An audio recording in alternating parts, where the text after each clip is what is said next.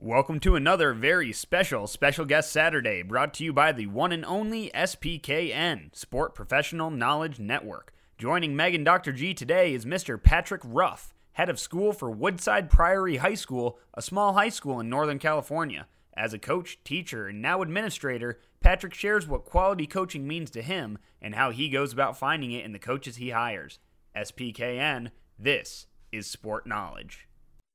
Hey, Meg and Dr. G here for SPKN Special Guest Saturday, and I'm so excited to introduce to you one of my absolute favorite people in the world, the one and only Patrick Ruff.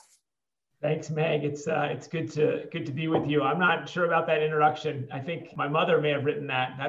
Those are the nicest words that I've ever heard. So thank you. No, I appreciate that. It's great work that we do.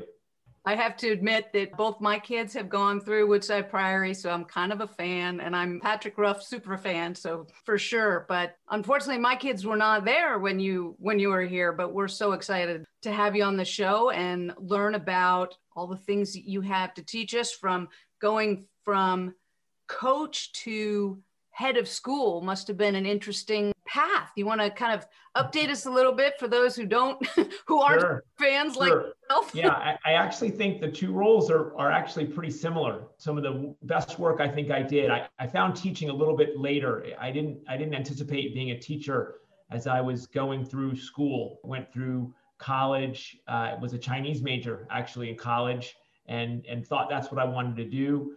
But spent a year after college in a volunteer program called the Jesuit Volunteer Corps, and was exposed to teaching. So had this great experience of what can happen in a classroom. And it was really that sparked my interest, and then was lucky enough to find a teaching job down in Los Angeles at a Jesuit all-boys school, Loyola High School. And literally from day one, fell in love with the teaching. Really enjoyed working with a group of students, taking them from kind of where they started, then having kind of a clear goal to where we wanted to go, and then just finding the ways to get to know them, motivate them, and allow them to learn and grow.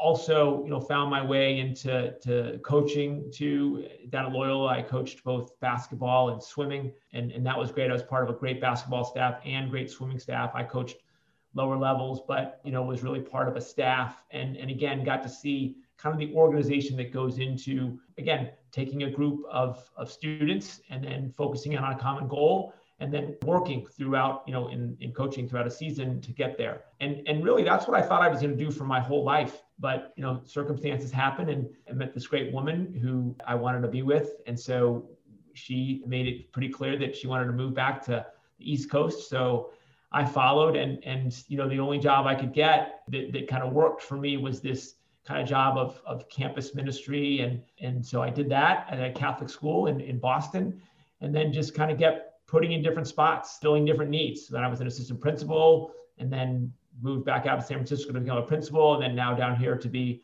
a head of school.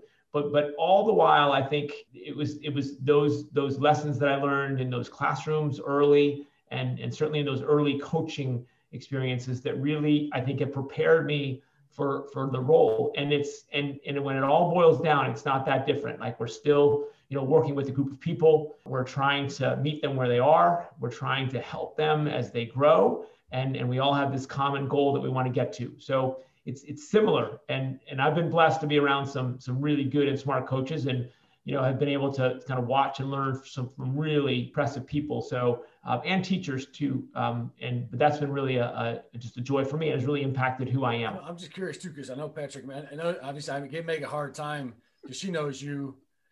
Myself and others aren't going to know you and be as familiar with you. What did you teach? And then can you talk about that transition from coaching into more education administration? Yeah, I taught theology. I was a theology minor. I went to Georgetown and was a theology minor, big Georgetown basketball fan, but theology minor. So that's what I did. I taught theology for 4 years in Los Angeles, and loved it. Loved every bit of it. It certainly fits with my values. Allowed me to, I think, really grow and deepen my own faith too. And then again, got the chance just because of some need and some interest, and just to get into coaching. And that really, made an impact on me, too. Was able to translate that to Boston, and became part of a pretty good team, in Boston, where we coached swimming. Very fortunate 2 state titles in our time there, and Olympian Eric Vent was on the team. So it's pretty easy to coach when you have such great talent around. But, it wasn't just Eric, that won our state titles. It was very much of a team.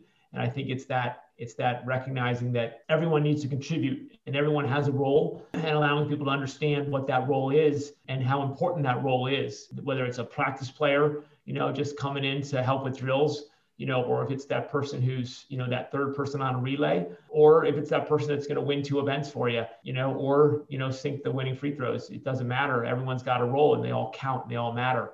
But making that transition from the classroom just made a lot of sense. It was very simple. Priorities are the same. And I think, at least in education, the way I look at it is the court or the pool or the field or the cross-country course. It's really the last classroom of the day. It comes down to it. The same values that we want our teachers to be giving our students are still present in whatever sport we're offering too. And it's not necessarily about the physics. It's about how the physics is taught. It's about how you work to meet the students where they are, and you use the physics to really, I think, teach values and character. And I think the sport is the same way. There's a lot of ways to teach a free throw. There's a lot of ways to teach, the backstroke, but it's how you do it. And it's really looking at that as the vehicle to make a person better and to teach their values. I know that very few of the kids that, we coached or I coached, go on to do whatever it is for a living, the sport for a living. But they're going to do something for a living. And I think the values that they get from the coaching, just like from the teaching, are more important. I knew I wasn't going to have a bunch of scripture scholars coming out of this all-boys school in Los Angeles, but I was going to have these good men who were going to become fathers, and they were going to become husbands, and they were going to become, people that work in our society. And that was really important to me. So whether they always remember what the first 5 books of the Bible are, like that doesn't matter to me. But if they can remember that they have gifts and talents and worth and dignity, and to see other people in the same vein or the same light, that's what's important to me. And I think the sport is the same way. Great lessons that we can learn in sport, whether it's hard work or teamwork or sacrifice, those are the ones that make us better people. And I think that's the beauty of sport. And I think it's the thing that brings us all together too. I think that's the beauty of sport.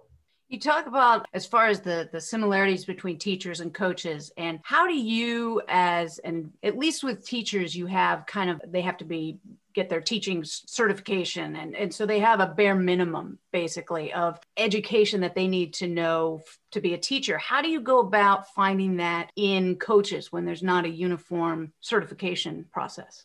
Yeah, I think that's probably one of the biggest challenges that we face in finding, quality coaches. And the coach, has as much impact. I mean, I think about some of the coaches, that I was lucky enough to work with, but certainly some of the ones that I had, they had really big impacts on me as a person, and our coaches do. Up at St. Ignatius, where I worked for 11 years and had such a great experience, our coaches would spend more time with our students than their teachers did. So in other words, like our football coach was with the athletes that he coached longer than they spent with their English teacher. And we're blessed to have a great football coach up at St. Ignatius, and we're fortunate that. But I think that's the hard thing, because for the coach, you need both. You need to have good understanding of the X's and O's, but then you also need to have this good understanding of how I'm going to form, these young people that I'm with every day. And that character formation piece, I think, is so difficult to measure. We're lucky that the education system, there's some great schools of education, and there's been some great growth in what they teach and how they teach, and so people come out with some good experience. But with coaching, there isn't necessarily that same kind of, there's not a coaching school of education or a coaching education school. So that's challenging. That's really difficult. I think, for me, it's really trying to look at their body of work, talk to their players, and then see kind of who they had as coaches, what kind of system or philosophy did they come from? But really it's important to see, what they do and how they do it, and just to see that in play and in practice. It's similar to teaching. We like to see a teacher teach. We certainly look at what they've done in the classroom, whether it's a demo or, try and figure out, where they've come from or who were their mentors. But in coaching, it's just challenging, because there isn't a lot of oversight in that. And it can be really difficult. And someone that looks good, may not have those values, that are so important, that we want our teachers to have, whether it's a Catholic school or any school. Have you ever had a oops hire or some red flag eggs? Yeah. Oh yeah, sure. That was quick. Sure. Oh yeah. Well, we've been doing this for a while, so I think we're better at it. And sometimes, they look good, and we've had them both as a coach, and in the classroom. Sometimes things look better than they are, and then the circumstances just change, or boy, the reality of the pressure is there, and it just becomes, challenging for that person. I think the bigger regret sometimes of the hire is sometimes the waiting, right? So in general, we like to kind of give a person a shot and a chance, and maybe it's a second year, and then sometimes, that's just not there. So that's usually the bigger regret for me is waiting that second year, or giving them that second opportunity, because for me, it's as the person, the head of school or the principal, like I've got a lot of years